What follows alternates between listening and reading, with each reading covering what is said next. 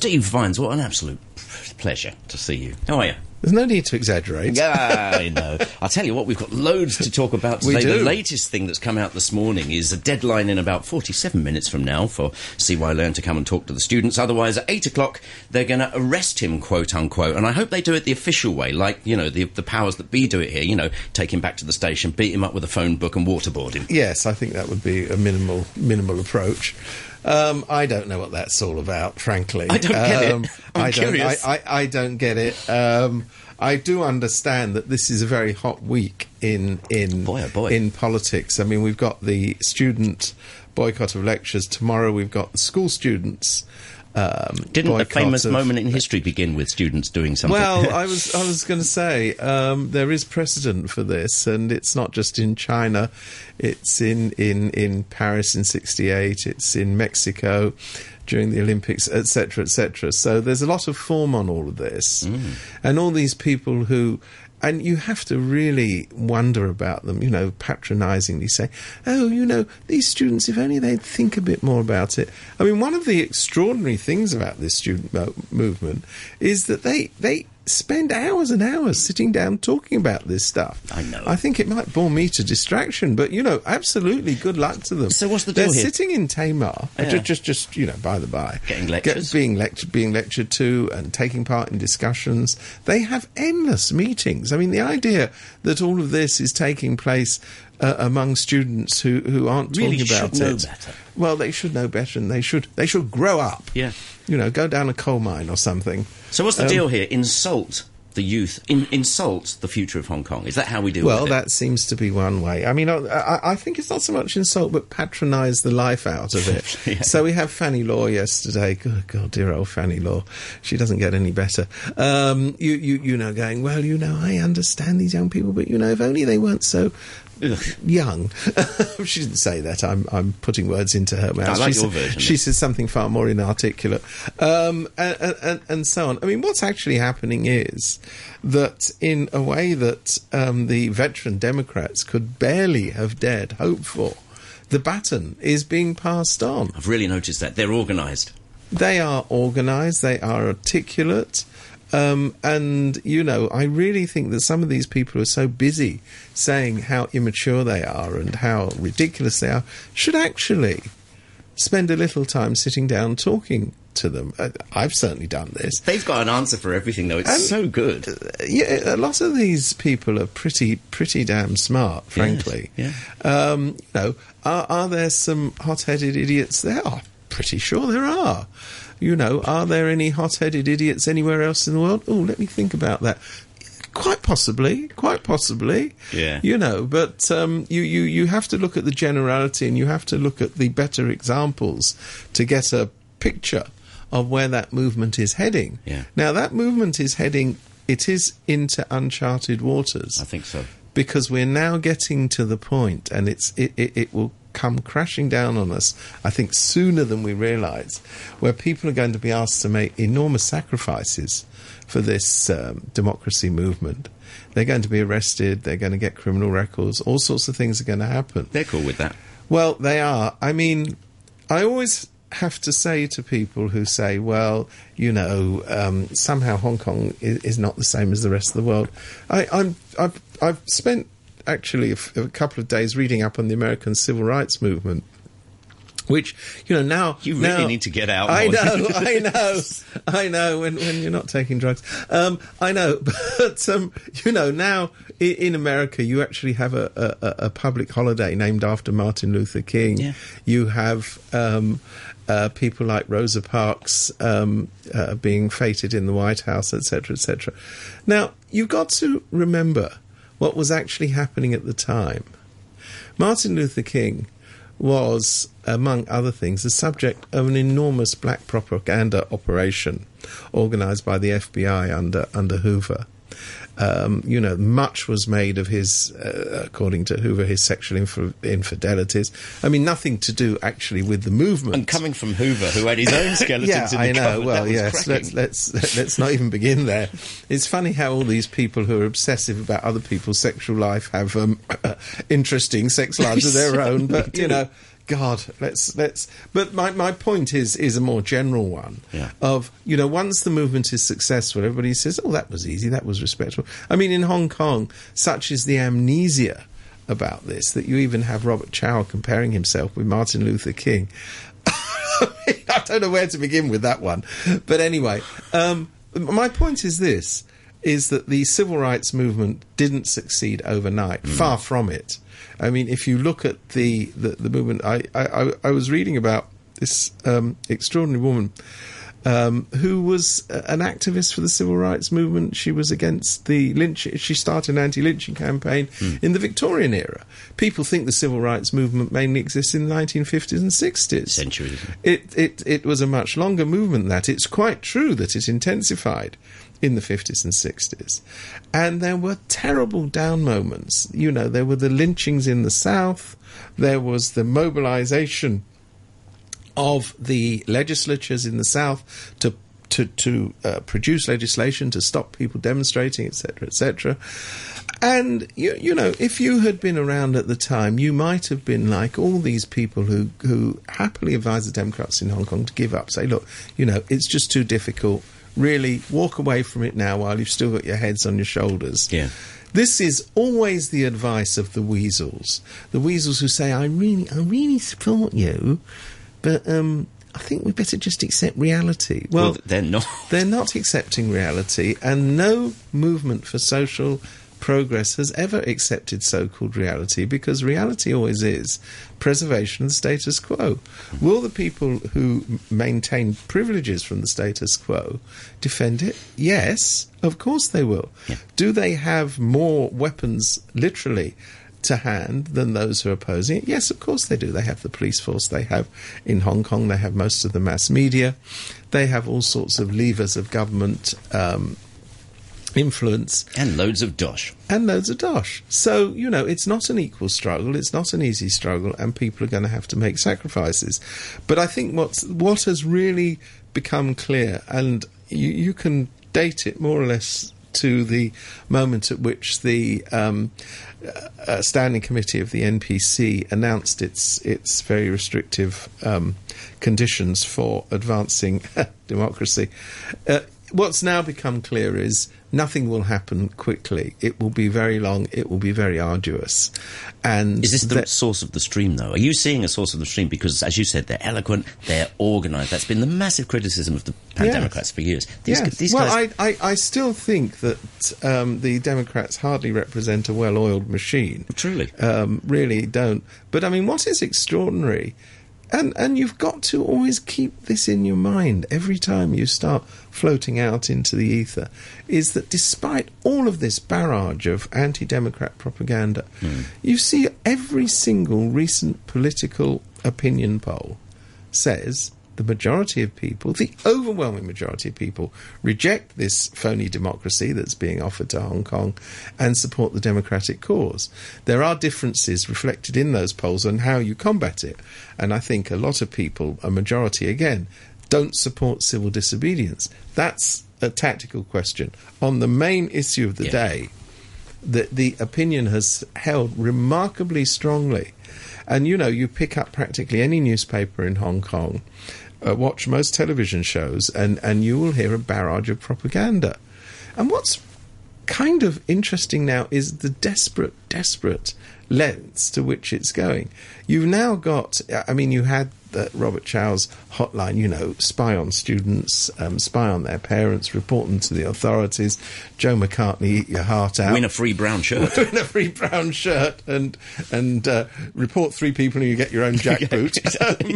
But now we've got, and anybody who on the one hand it's funny, on the other hand it's sinister, but you really should start paying attention to the pro-Beijing press, because what starts there usually ends up in the mainstream media in Hong Kong. And what you're getting now is these revelations of how the foreigners are manipulating the student movement for the ends of American foreign policy. As you know, President Obama spends practically every waking hour thinking how he can undermine Hong Kong. That's basically what he does. All over the world. He may sometimes think about the Middle East, but basically.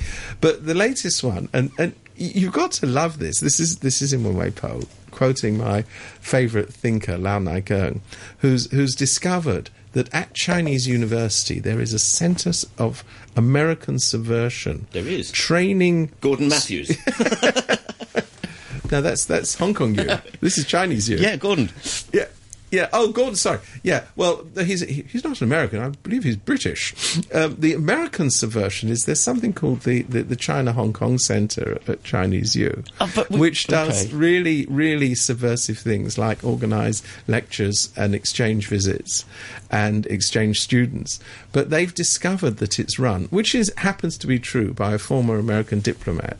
Ergo, it's a training centre for the anti-Occupy, for the Occupy movement. It's subverting the students. It's holding secret lectures and training sessions. Now, let me just, in case anybody listening to us says, well, there might be something in it. It's complete and utter brown stuff. It really is. It's complete. I happen to know the man who runs this. He is indeed a retired diplomat.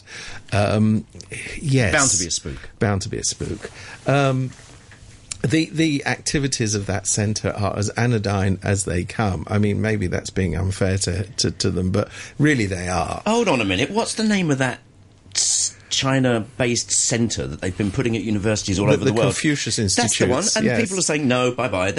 Some of them have been removing it. They've now been hounded off some campuses. Boot on the other foot. Well, boot foot. Yes. I mean, let's talk about it. But in Hong Kong, what is so interesting is, and this is what I was sort of meandering to in my normal long-winded way, is that they can't accept that Hong Kong people are intelligent enough to have thought this up themselves. Dummies, a lot of them. They can't accept that people will do things without so-called foreign manipulation. So the only answer is that somehow the United States, in its infinite wisdom and its infinite bullying and its infinite awfulness, has decided to make Hong Kong a target for subversion, is training people up, is poisoning the minds of the youth. God, and so it goes on. Now, you heard it here first, as far as the English language media is concerned. I guarantee to you that the ripples of all these completely ludicrous allegations that are starting in the Wenwei Po and the Da Gong Pao, the communist press,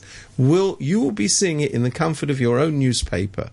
Not perhaps today, not perhaps tomorrow, but soon. But you will. And for the rest of your life. You heard it here second. I know, but this is fantastic stuff. I mean, seriously, the Confucius Institute, there's tons of stuff written about that. There is Go back to yesterday. I think it's fantastic, because the usual old thick-lensed glasses, finger-waving and using words like pragmatic and humbly and irrational, and the students are fantastic. They're like, yeah, get lost. I mean, the girl, who I wish I could remember her name, she's brilliant. She said, waste of money. Waste of public money, resources. You want to talk about the bridge to nowhere? Yes. The railway to nowhere? Yes. What are they doing to waste public money, by the way? Is it the cops turning out? I suppose it's the cops turning out, and I think it's erection of new fences. That's something a pretty big thing. Yeah, I don't know what this is all about. I mean, you know, I mean, you've now got Junius Ho, who was roundly defeated in the Law Society for his slavishly pro-Beijing attitudes and disregard for the rule of law, has now been reborn as an anti-Occupy campaigner. He's started a new little group in Central. Save our businesses. What happens, I mean, you know, Steve, calm down, children. You know, but this whole thing about money. A few hours of if it ever happened, I swear, you know, I think it will happen. Okay, I think October the 1st is going to be a very significant day. It's not a work day, but it's a significant day. It's a significant day politically in the agenda.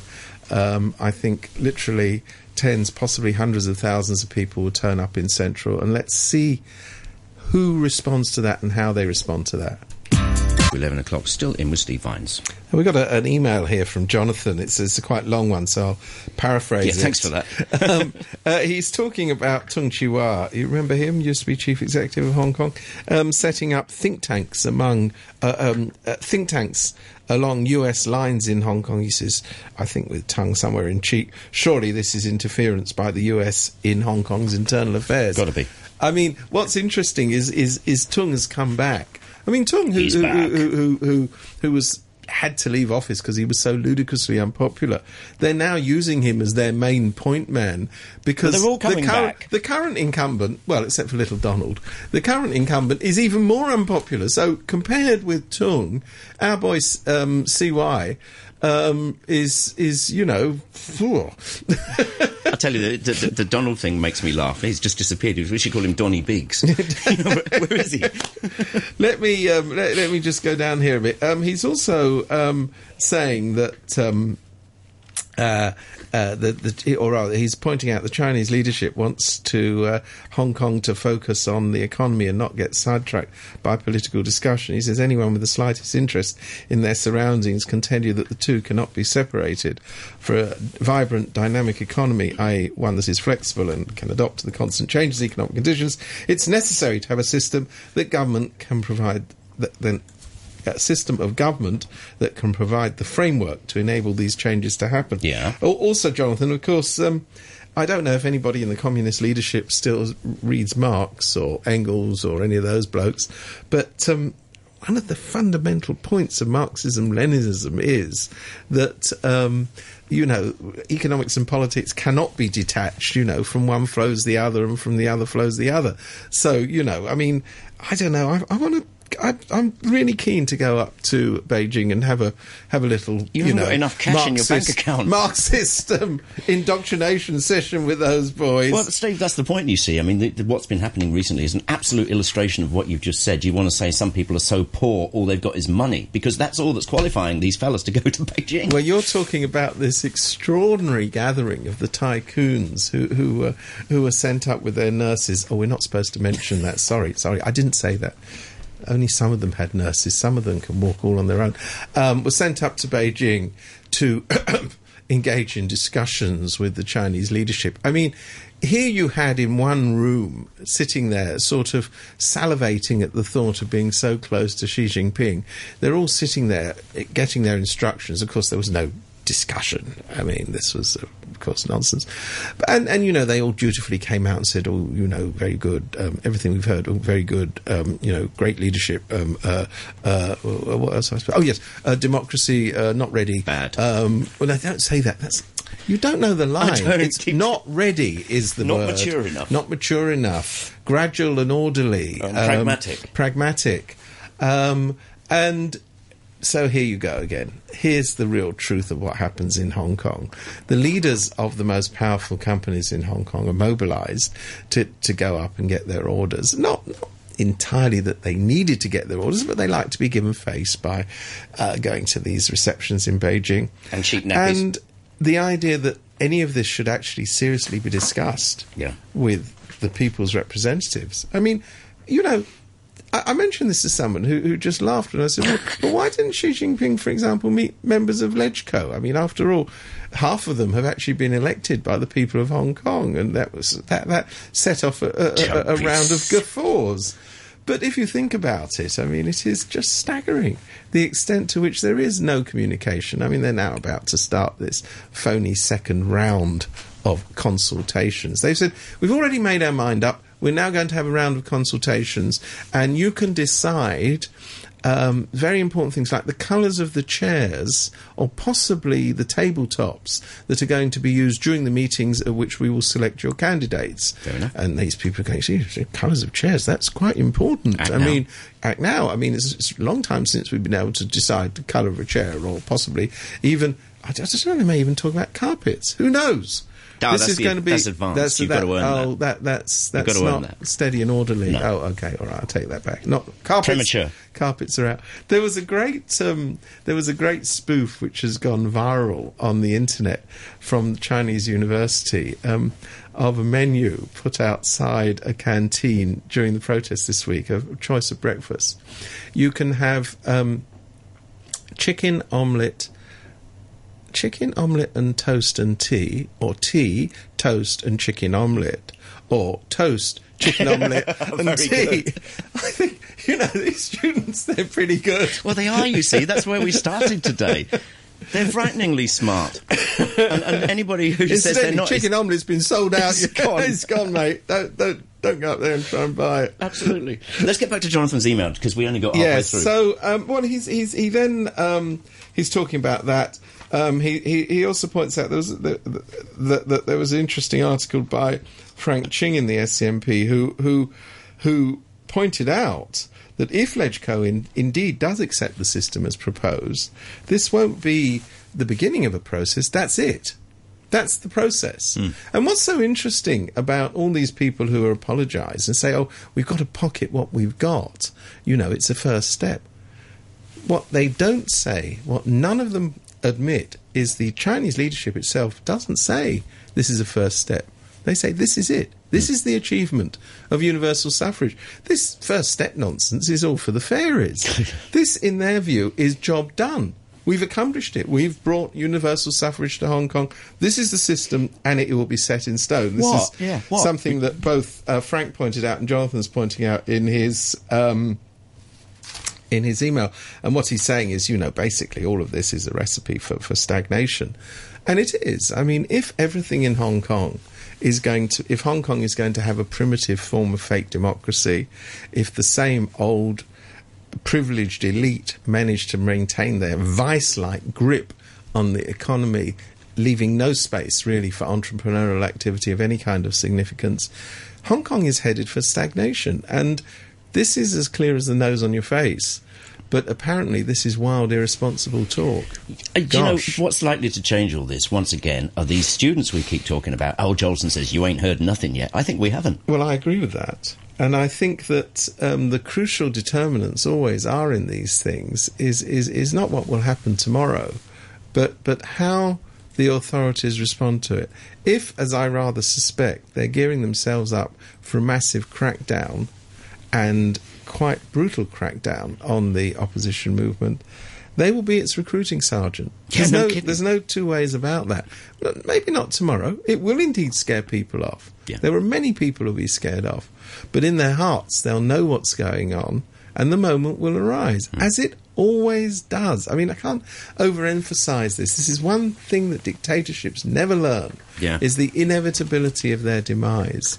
And, people, the so-called intelligent people are telling us, well, the Chinese system has proved itself to be adaptable and blah, blah, blah. Yeah. It's actually just not true. Something else in the news this week that's cracking me up is I think we've got our own version of The Great Gatsby happening.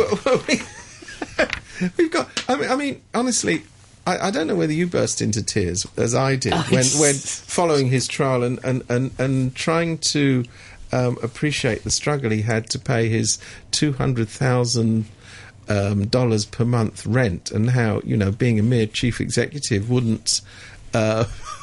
Doesn't cut it. Wouldn't cut it, wouldn't cover his expenses. I mean, honestly, I was in tears. And I think most people would be, because, it's a terrible thing. But one thing we've learnt, Steve, is consultancy fee. Consultancy fee. But remember, in case anyone's missed the rest of the plot, that Raphael Hui, the former chief executive, is on trial for corruption. Having been he's accused of being the eyes and ears in government for Sun Hung Gai, or at least two brothers of the Kwok family in Sun Hung Gai. And what now emerges in the trial, which, I mean, it really is worth spending time watching this thing, is he's now saying, and he says it's so interesting where Hong Kong's got. He says it almost casually. He says, yes, that 11 million in my bank account. Now, I think I can tell you where that comes from.